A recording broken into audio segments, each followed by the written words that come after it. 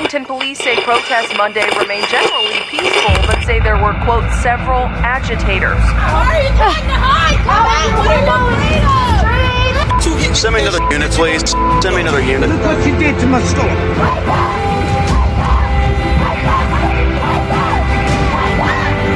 This is a movement, I'm telling you. They're not going to stop.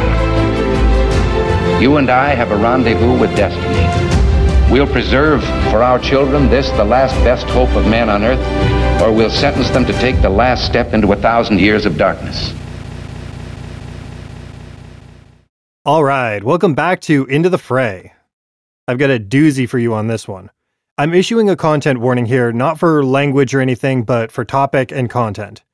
The K-12 curriculum I'm discussing today goes to a very dark and graphic place that you probably don't want your kids hearing before you know what you're listening to.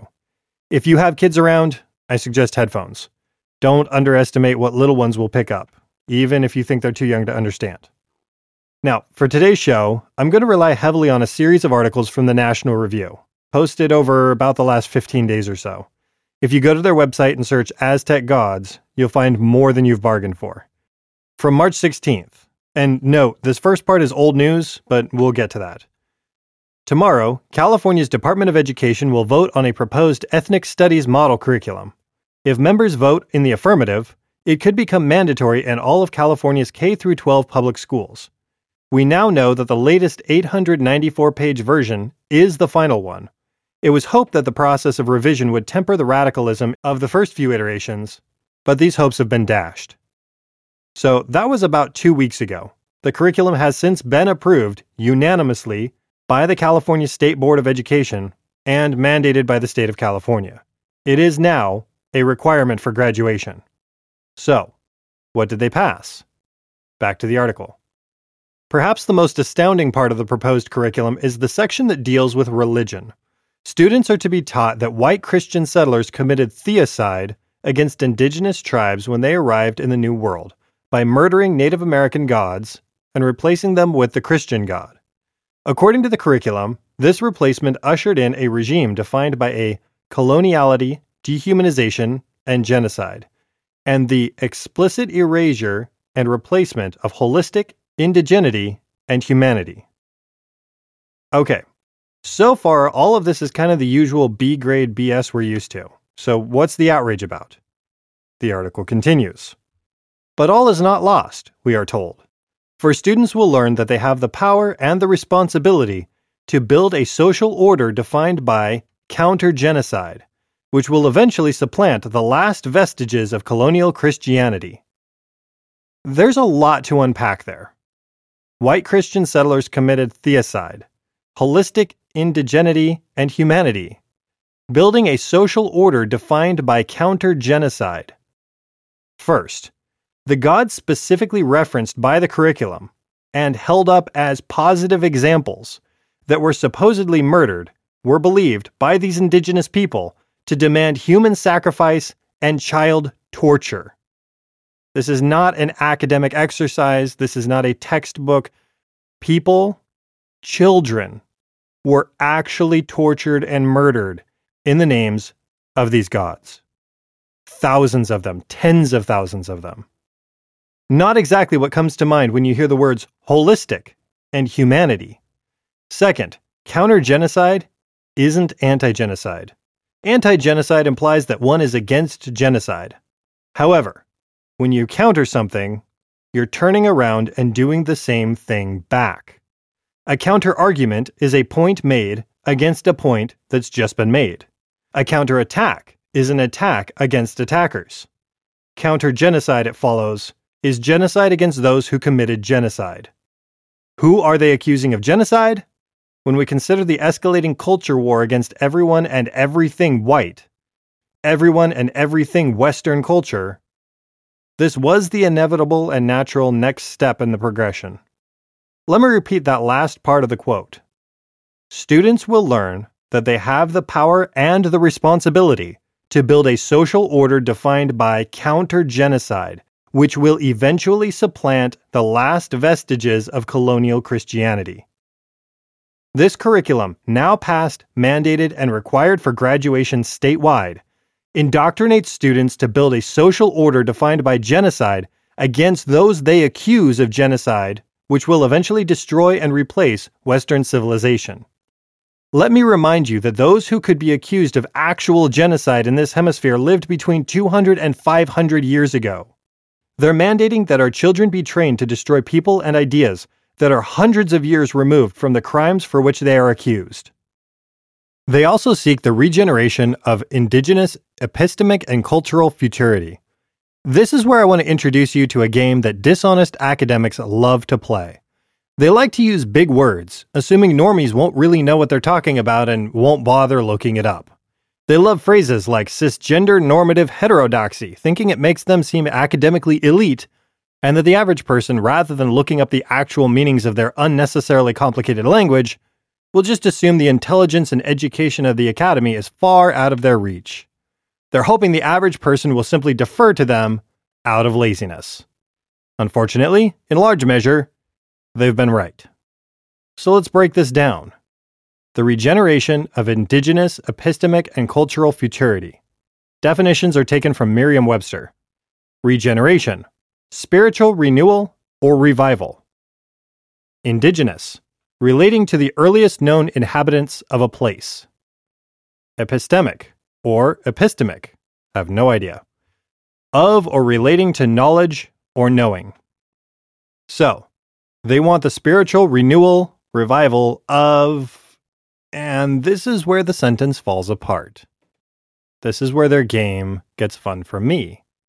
The best part of this is that the sentence is actually meaningless. These highly educated curriculum writers are mixing tenses in the sentence. Regeneration refers to the renewal of something from the past. Futurity, as you might have guessed, refers to things in the future. When you actually break it down, they're calling for the revival of something future. They're calling for something from the past to be restored and brought back of something future. It doesn't work. They like to parade themselves as intellectually elite, but the facade is crumbling, and quickly. The regeneration of indigenous epistemic and cultural futurity. As Ron Weasley put it, what a load of waffle. Except this load of waffle is now required for graduation. While we're here, what is it they're bringing back? What spiritual renewal are they calling for? The names they cite are gods that demanded child torture and human sacrifice. This curriculum is intended for K through 12, beginning around age 5 or 6, all the way through graduation at 18. Back to the article. As part of the model, curriculum will have students taught chants to the ancient Aztec gods in order to make them better warriors for social justice. One of the gods mentioned in the chants is Huitzilopochtli, the god of human sacrifice. Okay, not really, right? I mean, that's hyperbole, overstatement, something. Unfortunately, no. It's quite literal. We're going to get to that in unfortunately graphic detail. Back to the article. The architects of the curriculum haven't allowed their veneration of pagan religion to rest at the level of theory. They insist on putting it into practice and on roping the children of California into their pattern of worship. In fact, the curriculum includes an official ethnic studies community chant, in the performance of which teachers are instructed to lead their students. Here's the instructions. Students first clap and chant to the god Tezcatlipoca, whom the Aztecs traditionally worshipped with human sacrifice and cannibalism. Ooh, that's fun. Asking him for the power to be warriors for social justice. Or, let me put it to you in plain English, social justice warriors. Next, the students chant to the god Quetzalcoatl, Huitzilopochtli, and Zipe Totec, seeking healing epistemologies and a revolutionary spirit. Huitzilopochtli, in particular, is the Aztec deity of war and inspired hundreds of thousands of human sacrifices during Aztec rule. Finally, the chant comes to a climax with a request for liberation, transformation, and decolonization, after which students shout, something that I can't actually find an acceptable translation for, so I'm not going to repeat it because I actually don't know what it says, in pursuit of ultimate critical consciousness. Once again, there is so much to unpack here. First, this is prayer in school. They are reciting chants that make a request of a god. That is prayer. I was under the impression this was a big no-no, but I guess it's okay when the kids are praying to pagan gods for intersectionality goals. Not only are they introducing prayer to pagan gods in public school, but the assignment is part of a mandated curriculum required for graduation. You know that realm of insane ideas, so crazy that only crazy people think they could happen? People that you'd laugh at, and yet somewhere deep inside you'd pity them for their total loss of grip on reality? It's the stuff you know has happened in history, but couldn't possibly happen here. Yeah, we're there. Assignments to pray to murderous, cannibalistic pagan gods for the expansion of intersectionality and the destruction of Western culture. That's where we're at. The word cult gets bandied about a lot these days, but let's be honest with ourselves. Let me remind you, this isn't a proposed curriculum, and it's not just some rando lefty school district in San Francisco. This has been passed and mandated at the state level, required for graduation, in the most culturally influential state in the country. And I'm sorry, but it actually does get worse. Let's look at the language they used in that paragraph. Their expressed intent is to make each student a social justice warrior. They are assigning children to pray to Aztec gods to make them social justice warriors.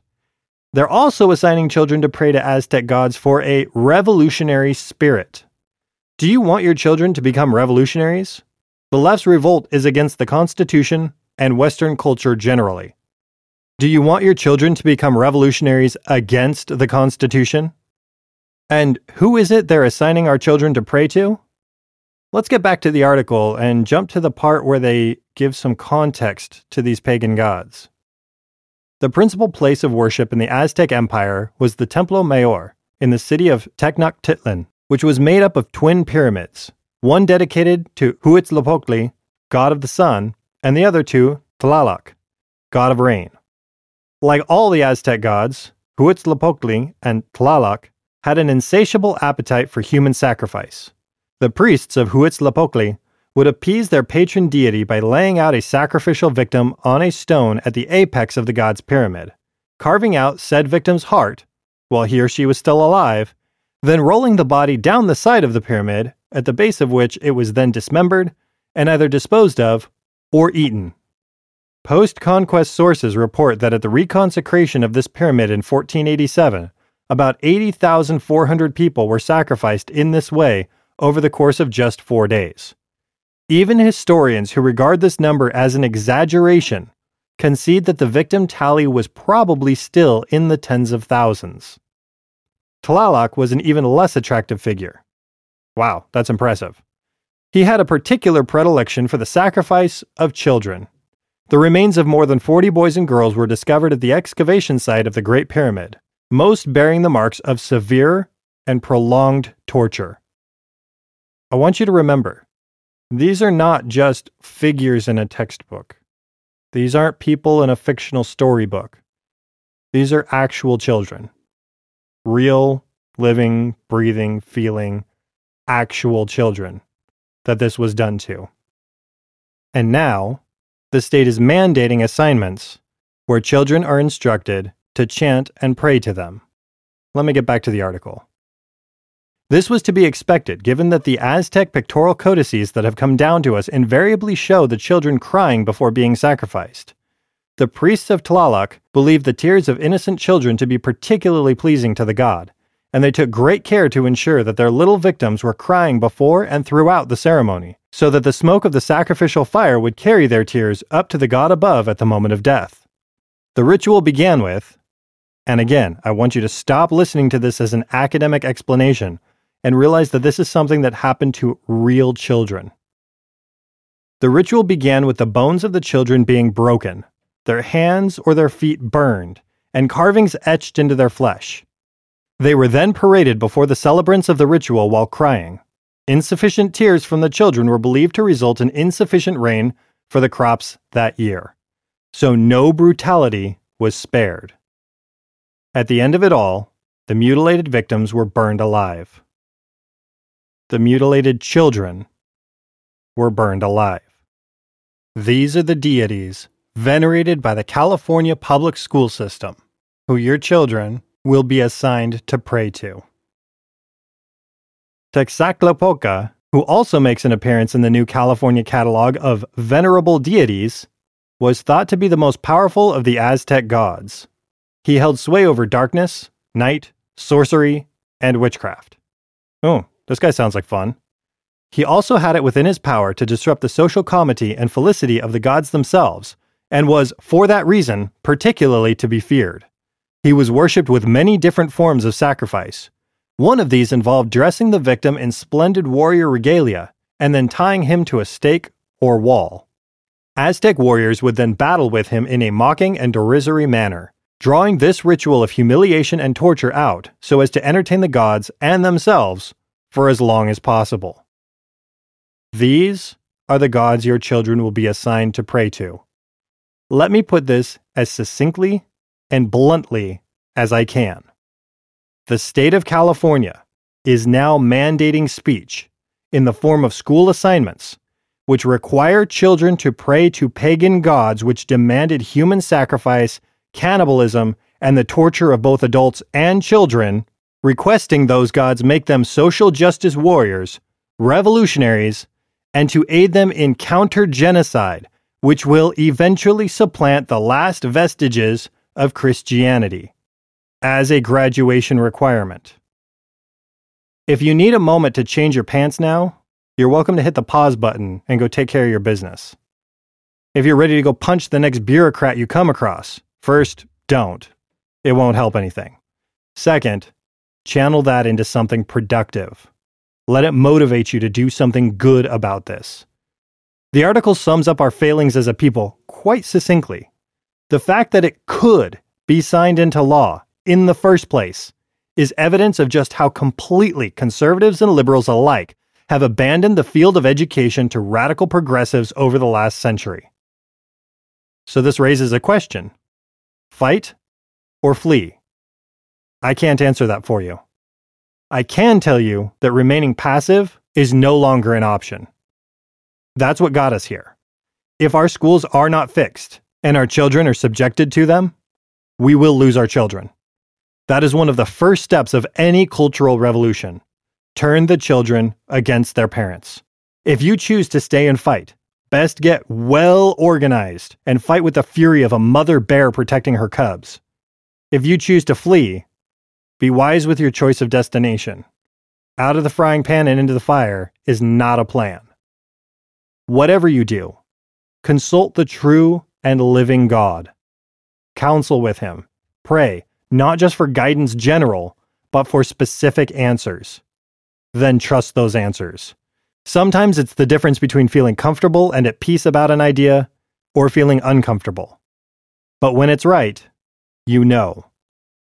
Faith is nothing more or less than trusting God. Too often we put our faith in an outcome that we want. We have to learn to put our faith in God regardless the outcome. By faith, many people have been healed from debilitating and lethal conditions. By faith, others have accepted their mortality. By faith, some have been led away from dangerous and brutal situations. By faith, others have endured dangerous and brutal situations. The point is to trust God. If you're not sure He's even really there, that's a good first step. Pray, search the scriptures, seek Him. Once you've established that He's real and that He's really there, the next step is to learn to trust Him. None of this necessarily comes easily, but with patience and faith in what you are sure of, it does come. It was by His guidance that Abraham left Ur, that Joseph rose from slavery to become second only to Pharaoh and save his family, that Moses outwitted the priests of Egypt, that David defeated Goliath, that the city of Nineveh returned from a very dark place and repented, and that Paul testified in the Roman court. We are not left to our own wits. The Savior said, "I stand at the door and knock." He's right there with His hand outstretched, waiting patiently for us to reach back. We're not expected to navigate this life on our own. We're expected to learn to trust and follow God. Notice, He didn't say, "I opened the door and let myself in." He said, "I stand at the door and knock."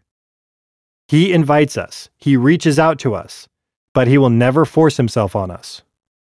Please understand that you can receive answers directly from heaven. Through prayer and faith, and learning to be still and quiet long enough to listen, you can receive answers for yourself directly from God. He is our Father in heaven. He loves us, and He is actively involved in our lives, each one of us, individually. The only thing He won't do is force Himself on us. We have to reach back. There's no more room to waffle about trusting in our own strength and thinking that we'll find God someday soon. That day has come. We're there. I can only warn you about what I see happening. I can't give you the answers you need for yourself and your family. But God can. The Savior has been patiently knocking on the door. It's time to go open it. All right, I'm going to leave it there. Be wise and put your trust in the Lord. Till next time, be informed, stay safe, don't do anything stupid.